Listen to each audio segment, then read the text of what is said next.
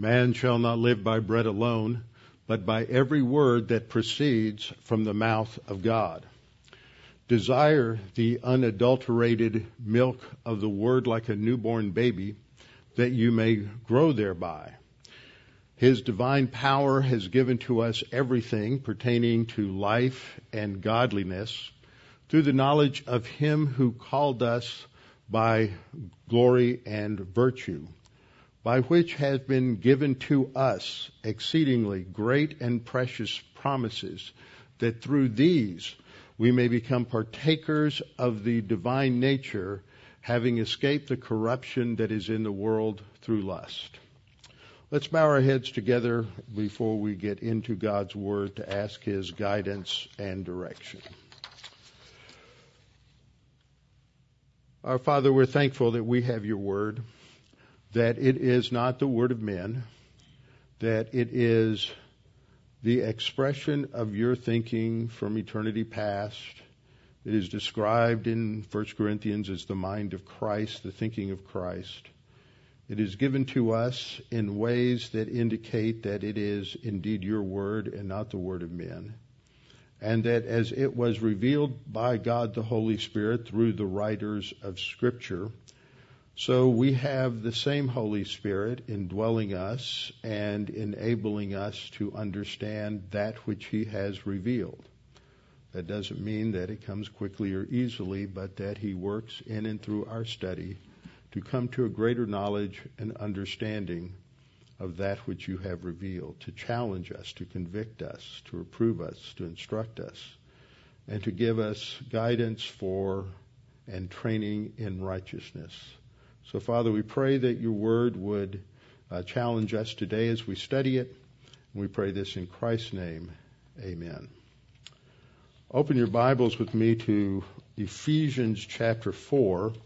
And we're continuing our study in this opening paragraph. And today we're looking at the worthy walk as it is described by terms we find difficult to really understand: humility, love, and unity.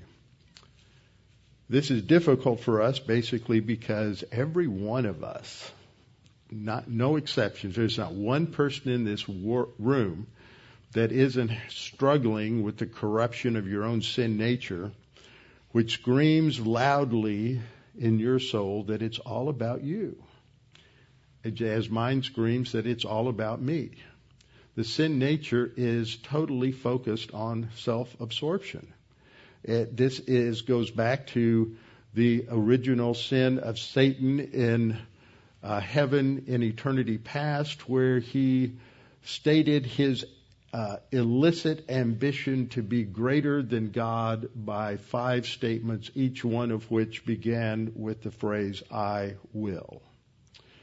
At some point in his mental attitude, the focus shifted to him. He wanted to be the focus of attention, not God. And that's the essence of all sin. It's rebellion against God. It's the desire to accumulate to ourselves the glory and the recognition that should be due to God, focusing on us as a creature as the centerpiece of our lives. And this is just the opposite of what God intends. But in order to follow these commands that we have in Scripture related to being humble, being gentle, we have to really work with that word a little bit because it doesn't sound quite right to our ears. Neither does humility. We tend to think of humility as just being a doormat so everybody can walk all over us and abuse us and take advantage of us, and has nothing to do with that. And then we have to love one another. We struggle with that. We want other people to love us, certainly. But this loving other people, well, Lord, you got to realize some of those people aren't very lovable. You know, it's about all I can do to stay in the same room with them at times. I would wish to avoid them. But that isn't what Christ did, is it? When we were obnoxious to Him in the corruption of our sin and rebellion, He died on the cross for us. And that's the standard. So next couple of lessons are going to be dealing with these particular issues. So just by way of review, as we're looking at these 12 paragraphs of this second section of Ephesians, we're going to focus just on this first paragraph, which focuses on walking in unity. Remember, the first section, chapters 1, 2, and 3, were all about the wealth that we have in Christ. And on the basis of understanding who we are in Christ and all that God has provided for us, the second section talks about how we are to live. And so this is all under the metaphor of walking. This is the picture of how we conduct our lives, how we live our lives, the standards that we have. And so the first part of this section is walking in unity, and that's Ephesians 4, 1 through 16.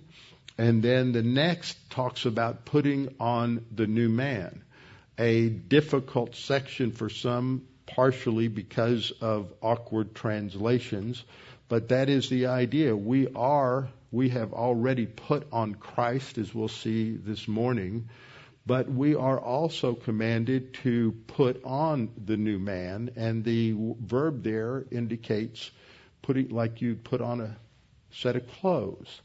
So that's chapter 4, 17 down through 24.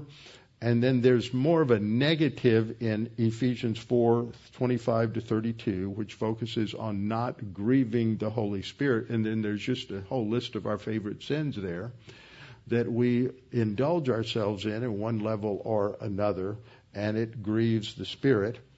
And then we get into chapter 5, which talks about walking in love.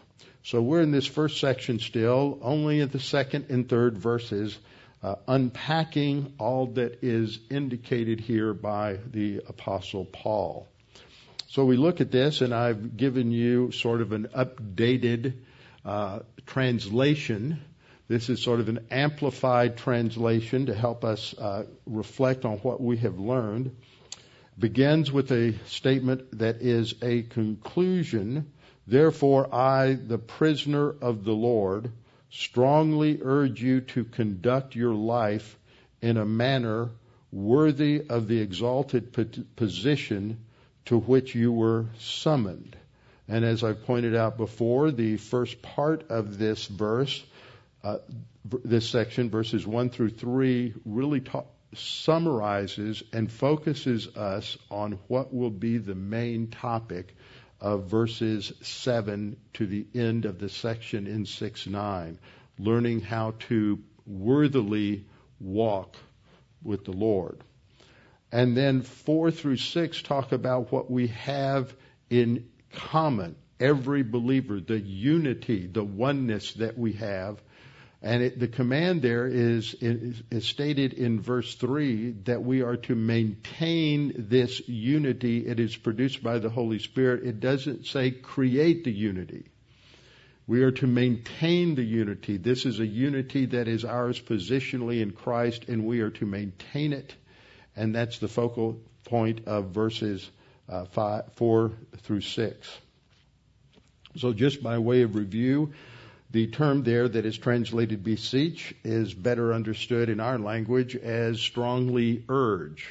It sets up a command that it gets further expressed by the infinitive to conduct your life in a certain way. Very similar in structure to Romans 12:1, which should be translated, I strongly urge you, therefore, brethren, by the mercies of God, to present your bodies a living sacrifice. Instead of just saying right off the bat, present your bodies a living sacrifice, by saying it this way, I urge you to do that, it sort of softens the command a little bit, but it's still a command. So we are to walk worthy, as we studied, which has to do with conducting our life in a manner that is worthy of the calling. I talked about the calling last week, that this isn't just a reference, as some translations will have it, to our invitation to trust in Christ. It is a reference to our new position in Christ, an exalted position that we have in Christ that gives us a new identity. And so we are to walk in a manner that is worthy of that new identity, that new exalted position to which we have been summoned. So I use this chart. The left side of the chart focuses on those things that are eternal realities. This is related to our legal identity before God. Nothing changes about these things. We don't experience it when we get saved. But nevertheless, it is something that is real. As we read the Scripture, we discover that God did a lot of things for us at the instant of salvation, but we didn't necessarily feel any different. Just think about the thief on the cross. And he says to the Lord, remember me when you come into your kingdom, which is clear indication that he has come to understand that Christ was the Messiah and that he's trusting him.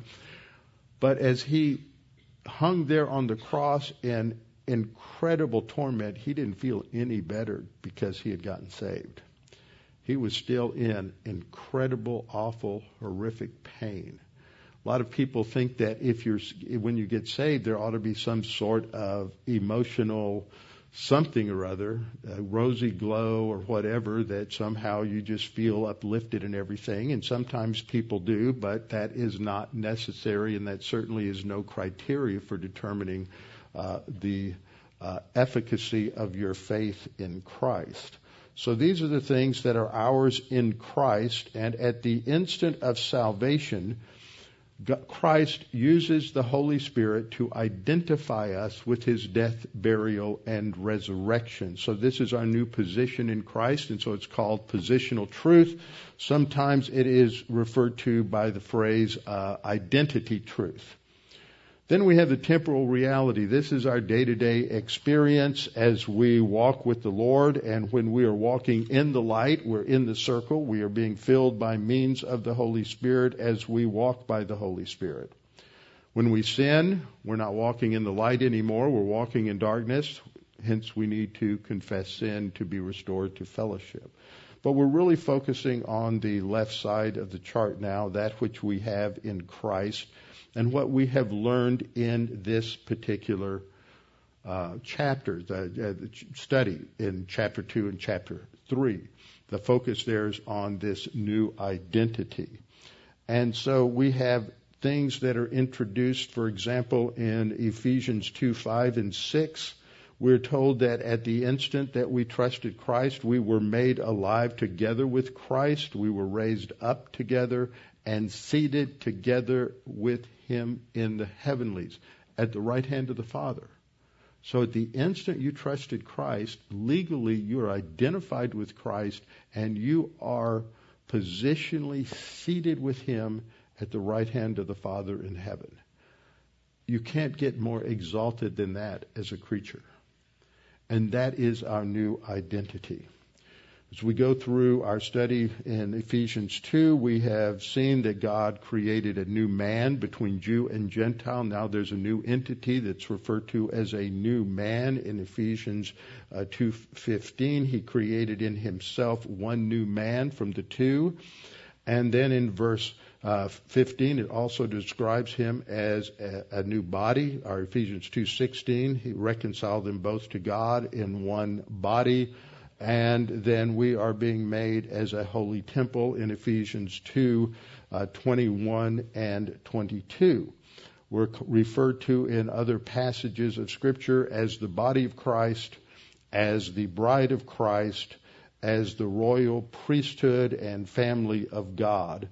And we are thus this new household that God has created from the day of Pentecost. So this is distinctive to this age. And it did not occur to any believer in the Old Testament. So we have privileges because of our position in Christ that Noah never experienced, Abraham never experienced, never had it, David never had it, Moses never had it. No one in the Old Testament had this. But you and I have this. That's why the Gospels refer to John as the greatest of the Old Testament prophets, and he's greatest because he saw the fulfillment of the prophecies in the coming of Christ. but he is not as great as the least in the church age. That's who we are.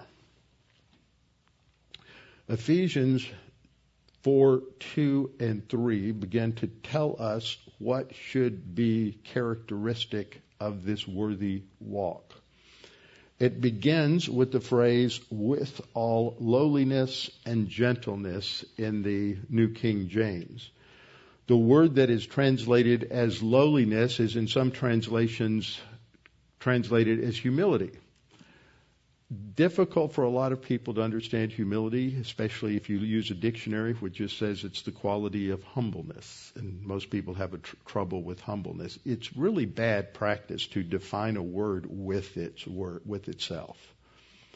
You know, you run into the same problem when it talks about love. Love is an emotion. Well, not biblically, it's not. It's a mental attitude. It's not an emotion. It doesn't have anything to do with how we feel. So we have to take time to understand these words because we're so self-absorbed and so focused on making sure that we have our rights observed and recognized that we want to assert ourselves. And any time that you feel like you may be taken advantage of, you can go to any number of places in Houston and find some course on assertiveness training. And yet that mentality runs counter to what the Scripture says. So it's translated with all lowliness and gentleness, with long-suffering, bearing with one another in love. And then verse 3 begins, endeavoring to keep the unity of the Spirit in the bond of peace. So we have these four terms that are tough for us to deal with: lowliness, gentleness, love, and unity. Everybody wants to talk about unity, but the only way that humans attempt to achieve unity is to sacrifice everything that is distinctive.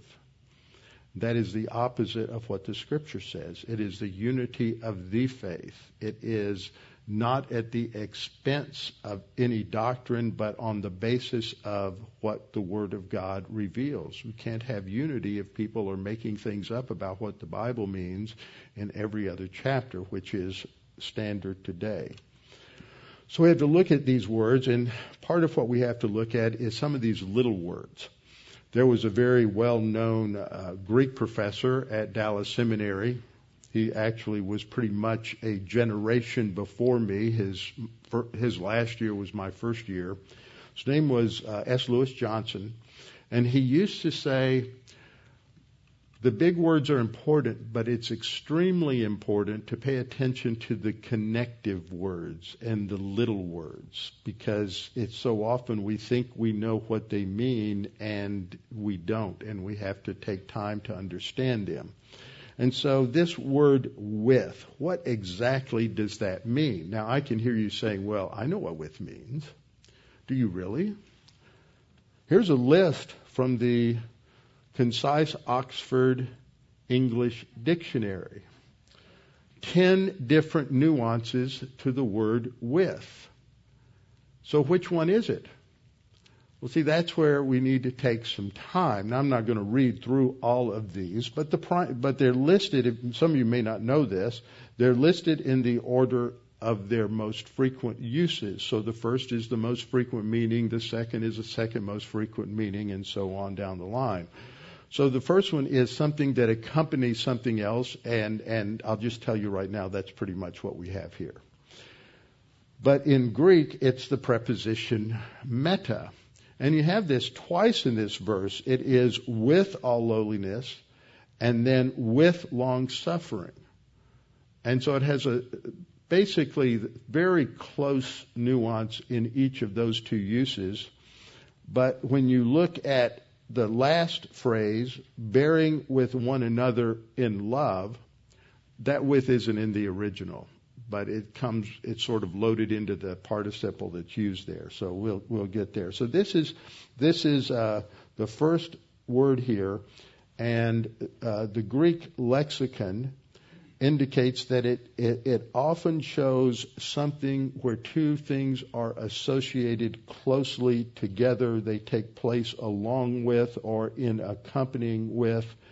And one example is of states of mind. And so that's what we have here is a state of mind, a mental attitude, the mental attitude of humility. And frequently what we discover if we do a search through where these words are used is in a number of places these two words are used together to express this particular virtue. The first word that is translated lowliness is the Greek word tapanai phrasune. Now, phrasune has to do with a mental attitude, and it's the mental attitude of lowliness. But it is a recognition. We have to understand a lot of these words by their opposite. It is the opposite of self-exaltation. So it is not thinking of yourself more lowly than you ought to or more highly than you ought to. It's to have an accurate understanding of who you are. And that's clearly what Scripture teaches. So it's not some sort of self-abasement. It is not the idea of going along and dressing down or whatever you may think that it means. It doesn't mean to be somebody's doormat. It has the idea of recognizing who you are. And we're going to have a couple of great biblical examples of what this means. The other word is praus. It can be translated as gentle, which is the dominant way in which it's translated, or humble or considerate. Meek is also a major way in which it's translated. In passages like the meek shall inherit the earth, people wonder, what in the world does that mean? Now, this is really important to understand, as we'll see in the case of Moses. Now, most of you thought Moses was just a doormat. Just let all those 3 million Israelites stomp all over him all the time in every sort of case. But Scripture says he was the most meek or humble man in the world at that time, in the Old Testament. He's the meekest. But see, that doesn't mean that he's letting everybody walk all over him, take advantage of him, or anything else. So see, we have to understand this context, because that's what is so important if we're going to see this develop in our own lives. A couple of verses we ought to look at that are tangential to this, that help us sort of fill in all of the various aspects and nuances of it. Colossians 3:12. Therefore, as the choice ones of God, set apart to God and beloved. Now you notice I have retranslated this, that instead of the elect of God, as we've studied the word elect, it means choice ones, not chosen ones. And it is translated that way in a number of other passages. And it refers to the fact that they have certain qualities that make them choice or excellent. And the quality that we have that makes us excellent is that when we trust in Christ as Savior, then we are imputed the righteousness of Christ. And that makes us qualified, not anything that we do on our own. So we become the choice ones of God. And then you have the word holy, which is just one of those religious words people have a hard time with. And the basic root meaning of the word holy is to be set apart to the service of God. So when we're called saints, which is based on that same word, it's emphasizing the fact that in our salvation, by virtue of our position in Christ, we are positionally set apart to the service of God. And a lot of Christians spend most of their lives struggling with whether or not they really want to be set apart to the service of God. And there are others who just say, well, I'm just glad I'm going to heaven. I don't have to do anything else. But we have been set apart to the service of God for a purpose. We have been set apart to serve Him. That's why part of our calling, being the called, is to be in service to God. So we are the choice ones, set apart to God and beloved. And then comes the command to put on tender mercies, and that means compassion, genuine compassion, not the pseudo-compassion of liberal guilt. It is the genuine compassion and care as an expression of love. That's mercy is close to that meaning. It is the application of love to specific situations. Kindness, and both of these are parts of the fruit of the Spirit in Galatians 5:22 and 23. And we'll get there as we go through the list. Humility, this is our word here, humility, which is tapanai. Meekness, the first one is a little different variant. I think the first one is prautes, and the second one is humility. I didn't put that on the slide. And long-suffering. Notice it's a command. Now, the reason I want to emphasize this is the command is that positionally we have put on Christ. Positionally. How do we know that? Galatians 3:27 says, "For as many of you as were baptized into Christ have put on Christ." Now that's very important to understand that. We go back to our diagram. We have the eternal realities on the left, temporal realities on the right. And here is this white circle, the circle of light.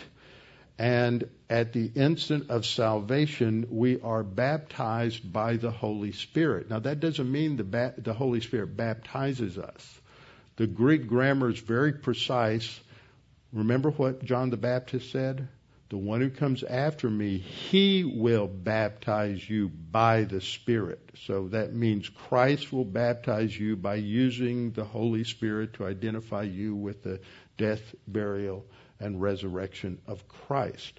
So that is what is being described in Galatians, that as many of you as were baptized into Christ have put on Christ.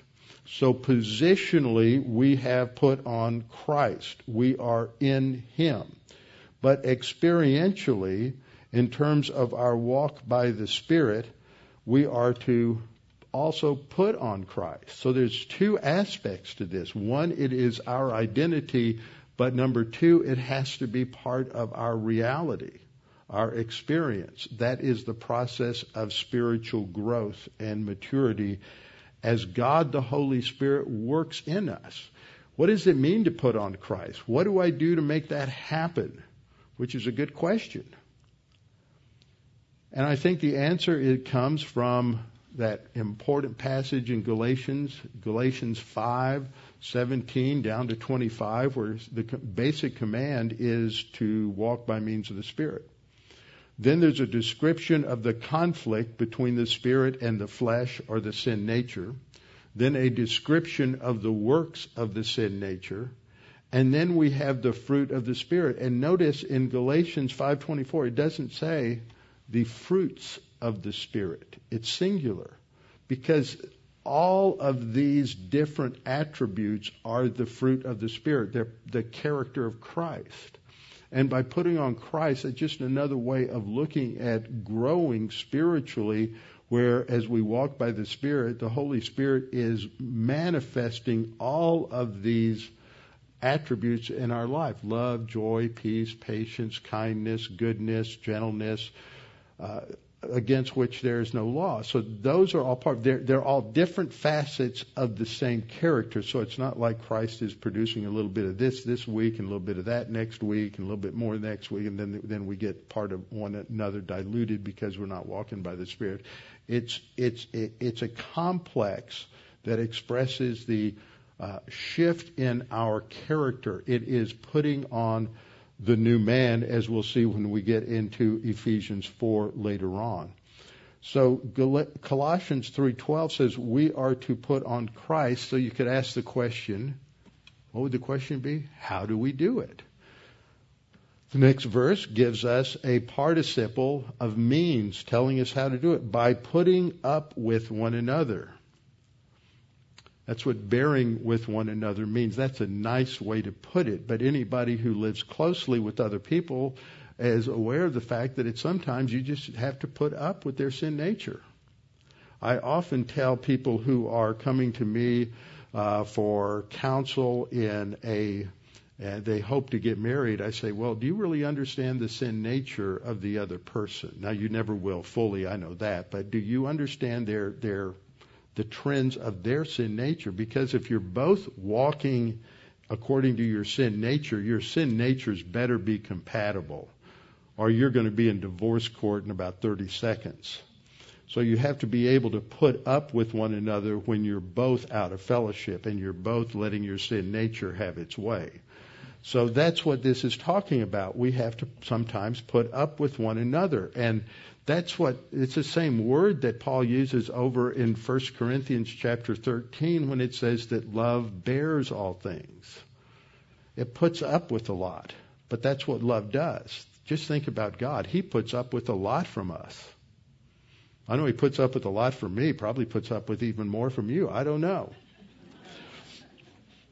So we are to put up with one another, and then the next participle is by forgiving one another. Now that's where it really gets hard. Peter thought he was doing a good job when Jesus said, well, you need to forgive one another. And Peter said, oh, we forgive one another 7 times. And Jesus said, no, 70 times 7. In other words, infinitively. You don't stop. It doesn't have a small qualifier on it. So we are to put on Christ. We do that by bearing or putting up with one another and by forgiving one another. And then Paul says, if anyone has a complaint against another, even as Christ forgave you, so you also must do. Now think about this. Maybe I ought to just say, go home and reflect upon it, and let's bow our heads and close in prayer and not deal with this too much. Okay. We are to forgive one another, and look at the standard. It's an impossible standard, isn't it? To forgive one another as Christ forgave you. What this requires is that a lifetime of reflecting upon and learning about how Christ has forgiven you. What was involved in that? Well, first of all, the sin had to be paid for, and He had to go through excruciating agony physically on the cross. And then for 3 hours, He went through excruciating agony spiritually as He was legally, forensically separated from God the Father when He bore in His own body on the tree our sin. That's what it means to forgive, and that's how He forgave us, and that is our standard. It's not, well, my cousin or my brother or my mother, they're very forgiving. I just can't quite be that good. Well, they're not the standard. The standard is Christ.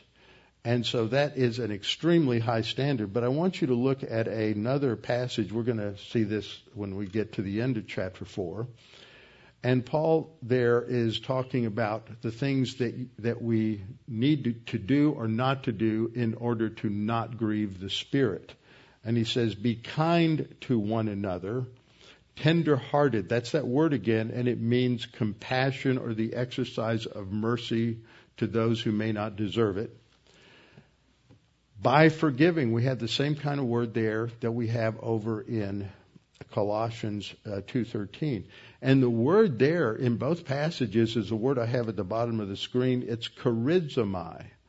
The Greek noun is charis. That's the word for grace. So here it means to be graciously forgiving to one another. It's emphasizing the motivation of the forgiveness, whereas the other word that's used for forgiveness is emphasizing the act. This is emphasizing that which motivates the act. And it is the idea of being gracious even though they don't deserve it. By forgiving one another, even as God in Christ forgave you. There's another comparison. This time it's God that we're compared to. So we forgive as Christ forgave, and now we forgive as God forgave. It's impossible That's why it's a fruit of the Spirit, because only God the Holy Spirit can produce that in our lives as we walk by the Spirit and study the Word. And over time, God the Holy Spirit will produce these changes in us. We can't do it ourselves. We're not even supposed to try to do it ourselves because we can't. The sin nature cannot produce the virtues of the fruit of the Spirit. Only the Spirit can do that. So Ephesians 5:1 goes on to say that chapter division is at a bad place. We're to be kind to one another by forgiving one another, even as God in Christ forgave you. Therefore, be imitators of God. See, it's another high standard. Paul wants us to understand this is impossible. This is only going to come about if we're walking by the Spirit. And then in 5:2 he says, and walk in love. Conduct your lives on the basis of love, as Christ also loved us. There's that comparison again. As Christ also has loved us and given himself for us, an offering and a sacrifice to God for a sweet-smelling aroma. And where does that take us? It takes us back to John 13:34 and 35. Actually, the Old Testament commandment from Leviticus that we are to love our neighbor as ourselves gives us a much lower standard. That's quoted in Galatians 5:14, that we are to love one another as Christ loved us. Then 2 verses later, it's walk by the Spirit, and then by the time we get down to verse 22, it's love is the first fruit of the Spirit. So the emphasis all through Scripture is we just can't do this on our own. Jesus said, a new commandment I give to you, that you love one another, not like your neighbor, but as I have loved you. That's the standard. So this implies several things. First of all, it implies the fact that we're taking time to read the Scriptures to come to fully understand how Christ loved us. We go to passages like John 3:16, that God loved us in such a way.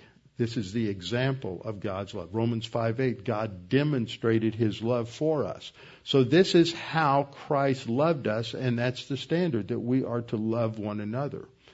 And all of this is just background for further understanding how these parts fit together, the thinking being humble, thinking in a pattern of humility and gentleness, and which has another sense to it. We'll get to that in just a minute. Colossians 3:10 says, and have put on the new man, who is renewed in knowledge according to the image of him who created him. So that we've put the new man on. Now we are also to put on the new man, and here because we have put on the new man, it is renewed according to knowledge. That is the knowledge of Scripture. That's why we keep emphasizing the importance for every believer that we all need to be reading through the Scripture over and over and over again, immersing ourselves in Scripture. Now, a lot of that depends on your schedule and everything like that, but this is what God the Holy Spirit uses, the tool he uses to reshape us. And we have to be reminded of these things. This is the purpose of Bible class, so that we can dig deeper into all of these things. Romans 13:14, but put on the Lord Jesus Christ and make no provision for the flesh, that is the sin nature, to fulfill its lust. And then we have this other word, that was tapaniphrasune, and we have this other word, praus or prautes, which is translated gentle or gentleness, humility, considerateness, meekness, and it's part of the fruit of the Spirit. Love, joy, peace, patience, kindness, goodness, faithfulness, gentleness, and self-control. This is the fruit of the Spirit. All of these are being worked on together. Now we have two great examples in Scripture of humility. The first is from the Old Testament. It's Moses. And the verse is Numbers 12:3. If you go back to 12:1, you discover that his dear sister and brother Miriam have joined together in a conspiracy against him, because they're jealous of the fact that he has remarried and he's just doing all of these things and he has more authority than they do, and that's really the problem. And so after describing this circumstance, verse 3 is a parenthesis that God the Holy Spirit is giving him this information, and Moses is writing it down, but this is from God.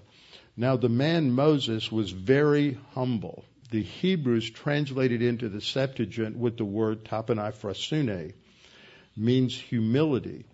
Now the man Moses was very humble, more than all men who were on the face of the earth. What does that mean? We'll get there. I'll give you a hint. It means he is under the authority of God, and the contrast is Miriam and Aaron are in rebellion against the authority of God. That no matter how rebellious the Israelites got, whenever there's the rebellion of Korah and the priests and 2 or 3 others, whenever that happens, what does Moses do? He goes to the Lord in prayer. He is submissive to the will and the plan of God. That's the essence of humility, is being properly related to the authority of God and knowing who we are and knowing our role. The second example is Jesus. In Matthew 11:28-30, Jesus said, "Come to me, all you who labor and are heavy laden, and I will give you rest." What's the context? See, it's real easy to take these verses out of context. The context has been Jesus fights with the Pharisees and the Sadducees and their burden of legalism that they are placing on everybody. And they just were putting all of these additional requirements on everyone. The Mosaic Law has 513 commandments.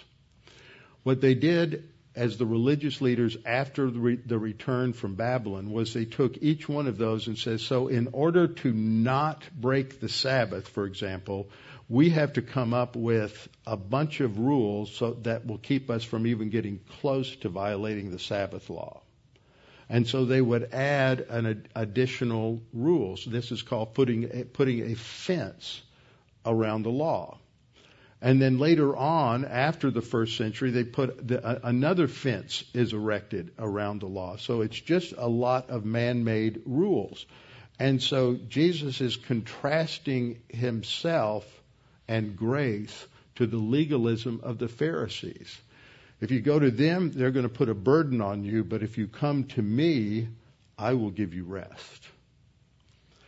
And then he says, take my yoke upon you. That was the language the rabbis used in talking about the law. It was a yoke. And so were you under this rabbi, you had that rabbi's yoke. If you were under that rabbi's yoke. Jesus said, take my yoke upon you, for I am gentle and lowly. There's our two words used together. Gentle and lowly. He is meek and lowly.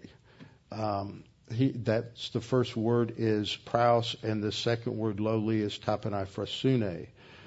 So that's the idea. He is gentle. Now this word really needs to be understood in light of the context in which it is found. You go back to Aristotle, and Aristotle talked about the fact that humility was in between being harsh and just being rolled over, basically. It's in the middle.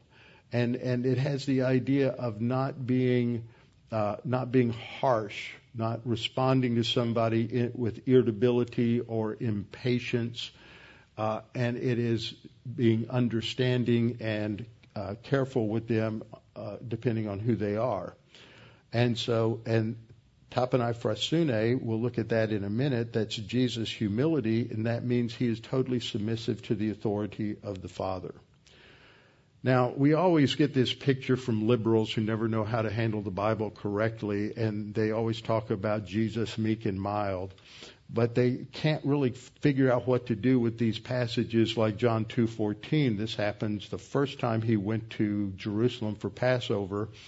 He goes into the temple, and he found in the temple those who sold oxen and sheep and doves and the money changers doing business. And so what he did was he wove together a whip, and he began to whip them and turn the tables over and chase them out of the temple because he was cleansing the table. Now, that's not Jesus meek and mild. So the liberals will take their little razor blade and cut this verse out because it doesn't fit their pusillanimous view of Jesus. At the end of his ministry, just before the crucifixion, in that time period between the entry into Jerusalem and the crucifixion, he goes to the temple and he goes through this series of interrogations by the Pharisees and the Sadducees and the chief priests and the lawyers. And he said, as Scripture says, then Jesus went into the temple of God and drove out all those who bought and sold in the temple, and overturned the tables of the money changers and the seats of those who sold doves. And he said to them, it is written, my house shall be called a house of prayer, but you have made it a den of thieves. Once he does that, and he gets rid of the people who are abusing the poor, the lame, the crippled, they come to him and he heals them. The ultimate understanding, the ultimate illustration of humility is in Philippians 2. We'll end with this morning. Paul is challenging, exhorting the Philippians, let nothing be done through selfish ambition or conceit. That's how we understand what humility is. It is the lack of self-absorption. It's the attitude that it's really not all about me, it's about you, serving one another. Let nothing be done through selfish ambition or conceit. That's the opposite of humility. But in lowliness of mind, that's tapanai here, let each esteem others better than himself. So that's a good way to understand what humility is. But the best example is given in the next paragraph. And that is the paragraph that expresses what Jesus did at the cross. And verse 8 states, and being found in appearance as a man, he humbled himself and became obedient to the point of death.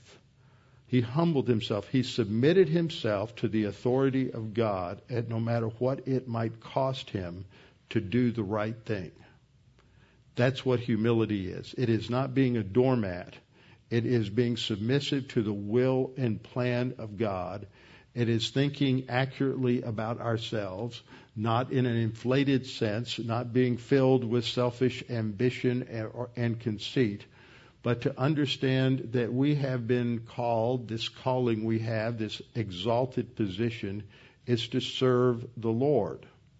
And to serve the Lord, we have to first learn and grow in the grace and knowledge of the Lord Jesus Christ. Too many churches, you have people walk in the back door, and I was told this as a young pastor. Somebody said, oh, pastor, you want to grow this church. As soon as somebody comes to church, you need to give them a responsibility. And I said, no, I don't. I don't know anything about them.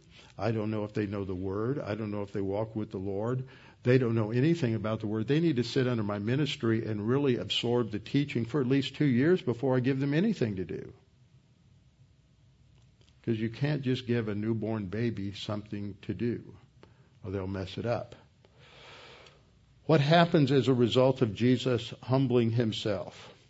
God is the one who exalts him. See, we are not to exalt ourselves. We are to humble ourselves and let God exalt us in due time.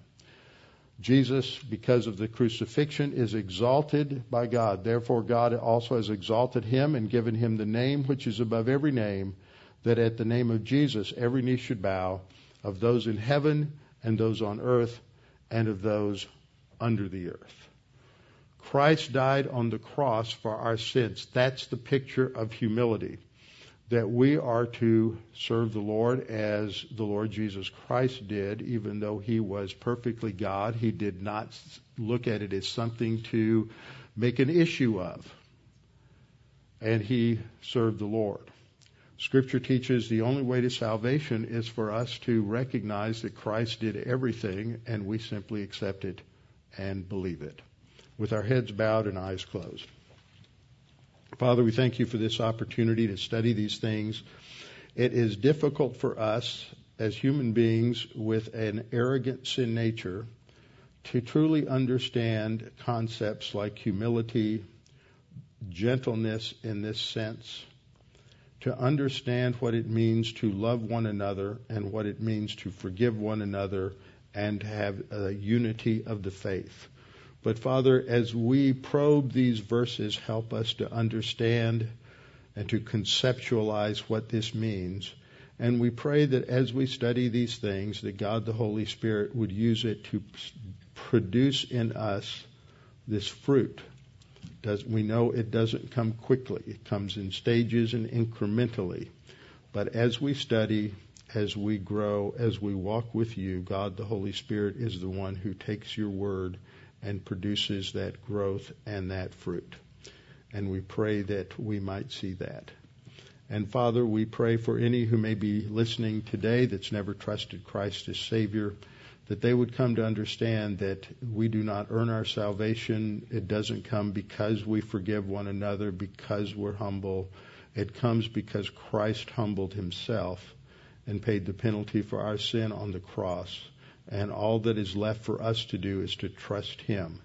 And the instant we form those thoughts in our mind that Christ is indeed our Savior, the one who died for us, at that instant you know that we have trusted him and we are made alive again. We are born again and we have new life.